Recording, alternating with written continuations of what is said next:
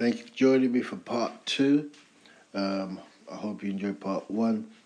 I've done 2 parts this time because it was just too long. So if you managed to get through part 1, welcome back. And here's a continuation. We're talking about the Europeans and about the era of 1492 when Europe became free of the Moors. And through that process, they found the Americas, and slave trade started soon after. It was quite a while after, but soon after. I use the phrase soon. In time, it was soon, because we're talking about masses of history. So soon after the slave trade, the transatlantic slave trade of Africans started. But this is where it's very interesting. Christopher Columbus's ventures started straight after the last Moor was chased out of Spain. Now, we already know that historically, the Moors and North Africans had probably, by record and evidence, travelled from North Africa across to the Americas already. There was already black people, African people in the Americas. There were tribes. There was Native American tribes in Africa already. America already, from Africa. So they already were travelling people, very much like you might say the Vikings, how they travelled across the sea. The same with the Africans, the North African Moors had travelled. So we already know that the chances are that these Africans had experienced the Americas, perhaps had trade routes with them, anything. We can see as well with the historical records of the pyramids being in northern Africa, the Nubian Egypt, and we can also see that these similar, if not identical, pyramids have been set up in South America, the Aztecs, those regions. So we already know that there is a link. So through that process, we have a history or a mapping of land across the ocean. Now, the Europeans may not have come across this land, but it would seem that they learnt of it from the Moors. As I said, as soon as the last Moor had no longer took control of Spain and Portugal, suddenly this Austrian man that was being supported, funded and encouraged by Spain and Portugal to cross the ocean on this adventure. And obviously he found himself supposedly in the wrong place, etc., but by and by. So the slave trade that ensued started after that. Now, what could have possessed a person from the Spanish region, funded by the Spanish people, the Spanish kings, to want to, 1, travel, and 2, start the slave trade, the process of the slave trade? Now, we know that after 400 years of being both enslaved and colonized, that the chances are, and this is all chance, but it seems particularly coincidental, the chances are that revenge or negative attitudes or whatever you want to see from human nature, that they would have been going to the Africas. They were empowered. They'd driven back their enemy. They'd obviously lost people, loved ones to slavery as well, this process. So now they were finding they were in control. So they would have, by nature, at the same period in time, attended African shorelines and taken slaves. Because this was now, it wasn't a case of forgiveness oh, you've had 700 years of colonization, enslaving, and taking European slaves to Africa, and now we forgive you. That there would have been vengeance issues. So then you had this new European wave of the slave trade going into Africa, North Africa, Senegal, Nigeria, along the coast, Ghana, because they were now trying to enslave the very people who had enslaved them. They'd driven them back. People say, where did racism come from? Where did racism come from? Well, a lot of racism had come from these negative experiences that had been passed through the lineage. Not only that, but you have to consider other principles. So in England, in Newcastle, there's reports of, or there's evidence of a legion of African Roman soldiers. So again, if you're oppressed by a legion of African Roman soldiers, it may be Rome, but your experiences with those African people, African faces. So you can inherit racism from negative experiences. It doesn't have to just be that you want to hate another color, but that you can actually experience a negative experience of those people groups, and then it's passed down. Now, am I justifying racism? Not at all. Don't get this wrong. I'm just trying to deal with the facts, historical facts here. So anyway, moving forward. So now you've got the Middle East issue, you've got the slave trade issue, all of these things all cropping up at the same time. And at the same time, we're all trying to find justice. So you turn around and say, well, where do I draw the line for justice? I've always said this, if every human being had to return to the homeland of their people, then the world would look like a completely different place. Whether that be a South Africa moving to North Africa, whatever it is a movement that would be massive. Europeans moving all over Europe, all sorts. But it would be a massive migration. So it's not really a possibility. So I'm looking at the principle of humanity over time, drawing those lines in the sand. Where is a justified line of time? Is conquest a justified line of time? But today we say conquest is not acceptable. But most of our borders are set up from conquests. Africa has been set up by the race for Africa that was Europeans putting borders in. Ownership. Now, those borders weren't African borders. They did exist in their own tribal way, but the same way as America's states existed in tribal ways. But it didn't mean that these are the European border lines. You know, I want to quickly talk about the concept of the race for Africa. People talk about the race for Africa as being the desire to conquer Africa and Africans. That wasn't necessarily the case. You had accounts of the Belgian king. The Belgian king fell in love with the explorers' writings of the Congo. Yeah, the river through the Congo, all the exploits, the adventures. He fell in love with that dream, that vision.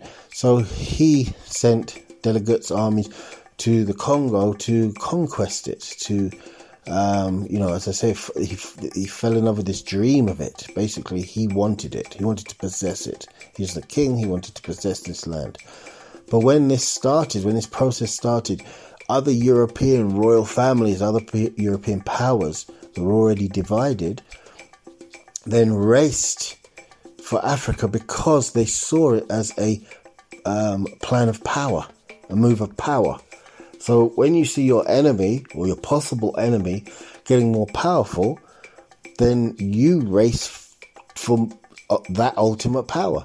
Now, you've got two ways of doing that. One is you destroy your enemy in their land, which is an act of war.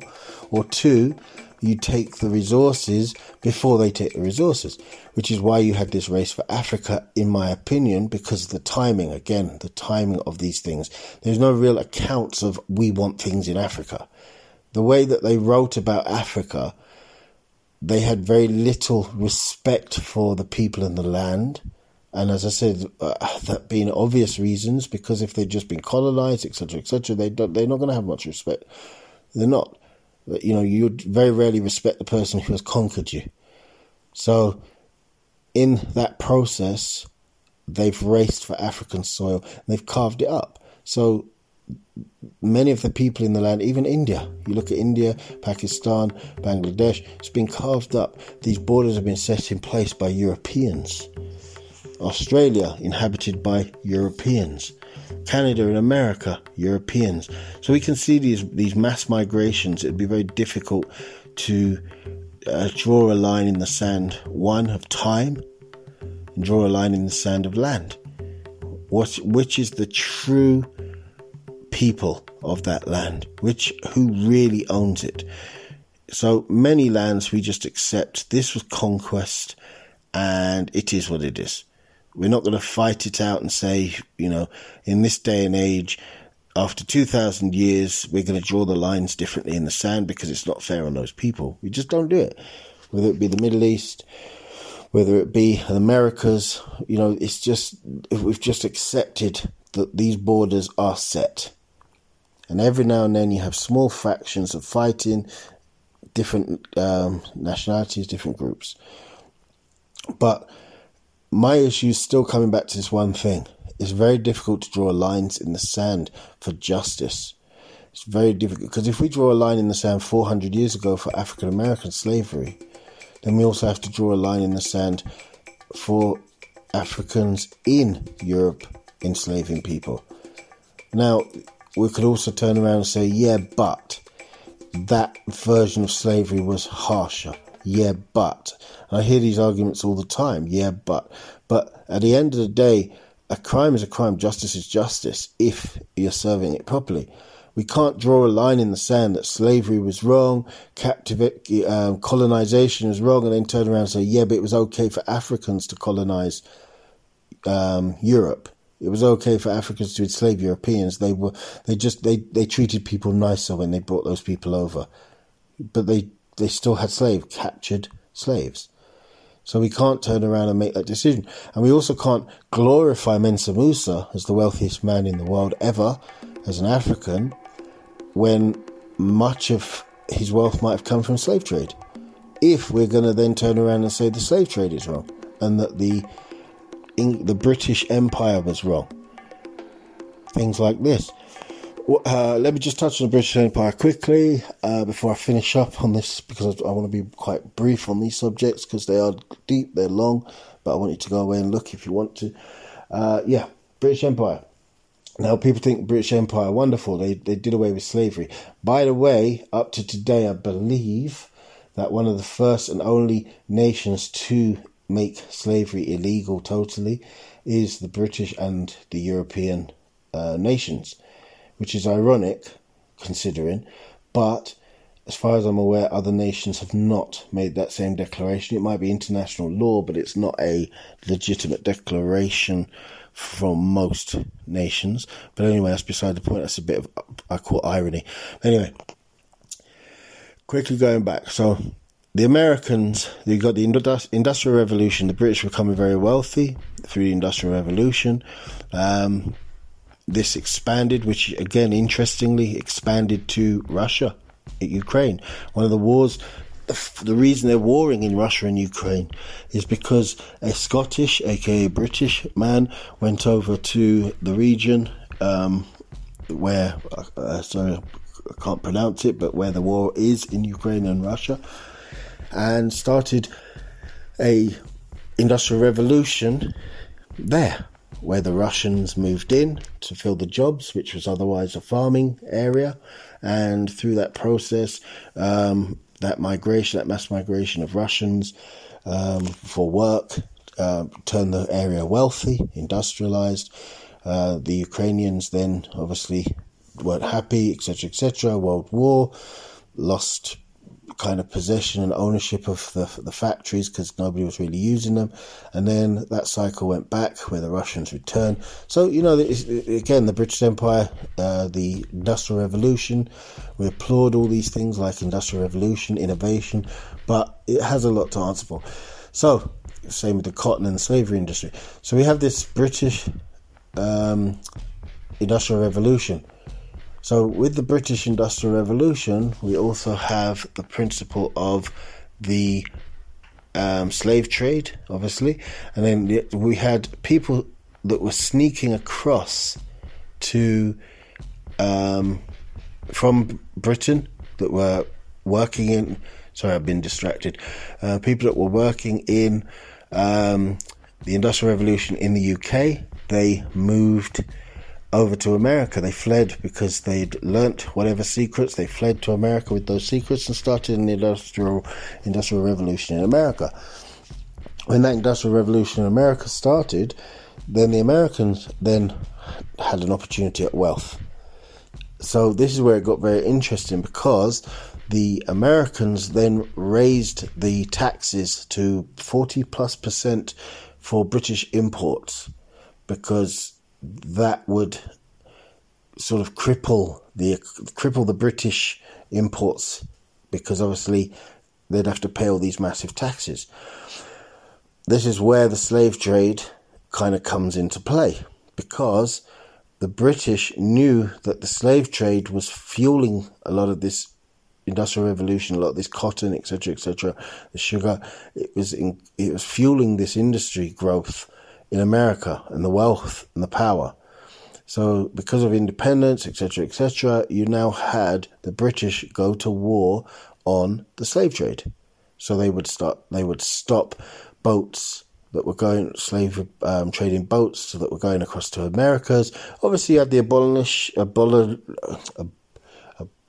abolitionists, even.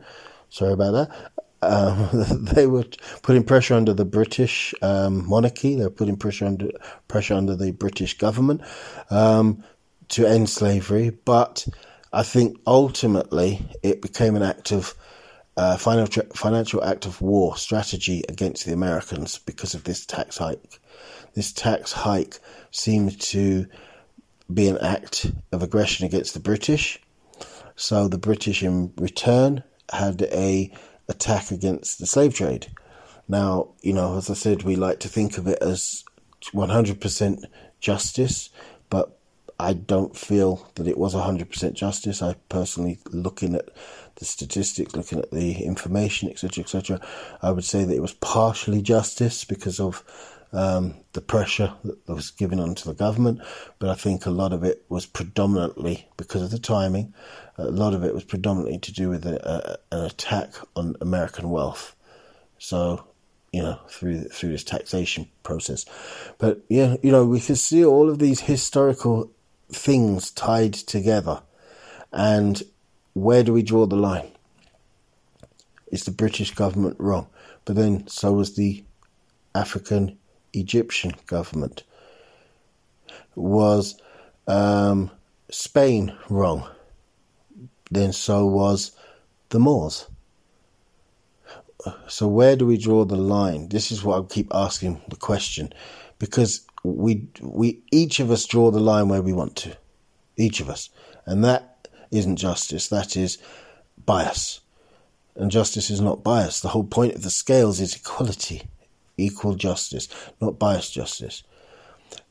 I don't think you can draw a line in the sand, and I think that when you go full circle, another discussion that I have is that nature is inherently, whether it was from the beginning, but today, nature is inherently violent.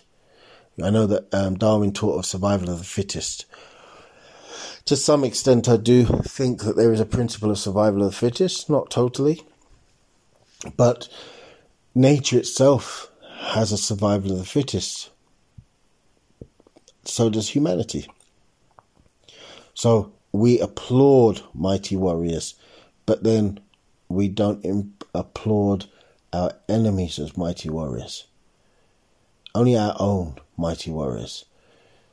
I know that a lot of African culture is about applauding the mighty warriors of African descent, whether it be tribe versus tribe, whatever it is. Same with the Native Americans. But if another warrior comes in who is not of their own, then suddenly these are evil men.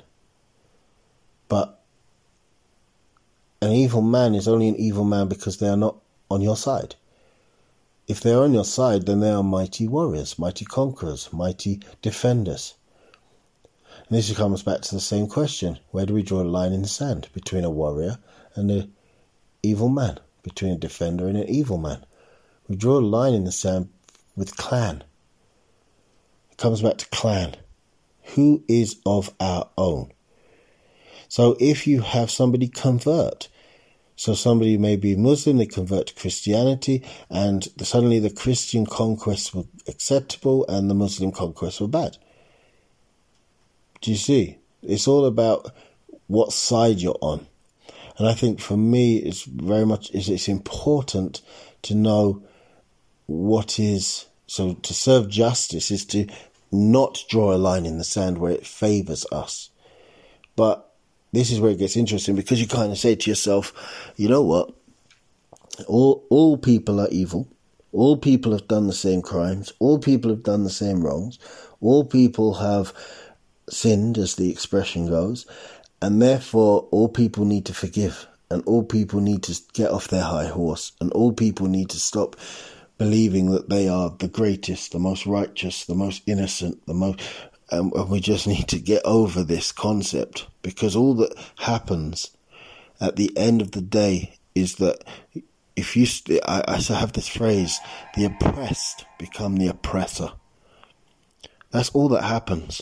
If you see yourself as oppressed and you cannot forgive somebody, then the chances are you will become an oppressor, whatever your fight is. If you are pro-Palestine, you will be glad that Israel is oppressed. If you are pro-Israel, you are glad that Palestinians are oppressed, or whatever phrases you want to use. If you are pro-African, you will be glad the Europeans were oppressed. If you are pro-European, then you will be glad the Africans were oppressed. Whatever it is, the oppressed become the oppressor. That's the nature of vengeance rather than forgiveness, is the nature of humans, and we need to get over ourselves, because that is what I've seen through history over and over and over again. The good become the bad, the oppressed become the oppressor, and it's over and over. And if you can challenge that you've seen something different, I don't want to hear, but they were worse. But they were worse is not a thing. Killing is killing. Enslavement is enslavement. Chains are chains. You know, how we bind somebody, whether it be a rope or a chain, how we discipline somebody, whether it be cutting off their hands or putting them in prison, the principles, the overall principles still remain true and steadfast. Anyway, on that interesting concept, this is why I like to discuss and debate with people. If you want to come on with me, podcast, we can sort something out. Drop me a note. But yeah, that's where we're at. That's what I wanted to talk on today. Kind of heavy, a lot to process, but do the numbers, do the crunching, go online. You know, I might spark some interest. I'm not justifying anything, not at all. All slavery is problematic. All murder is problematic. All hurt is problematic. Can I see reasons behind it? Often. If it's survival of the fittest, yeah, I can understand why somebody would become all powerful and all oppressive, because if you perceive that will help you survive and thrive, then you're going to do things like that. That's unless you're a wise person, unless you're a thinking person, unless you're a sensible person, unless your enemies stretch out the hand of friendship, you will inevitably want to be more powerful and oppress your enemies.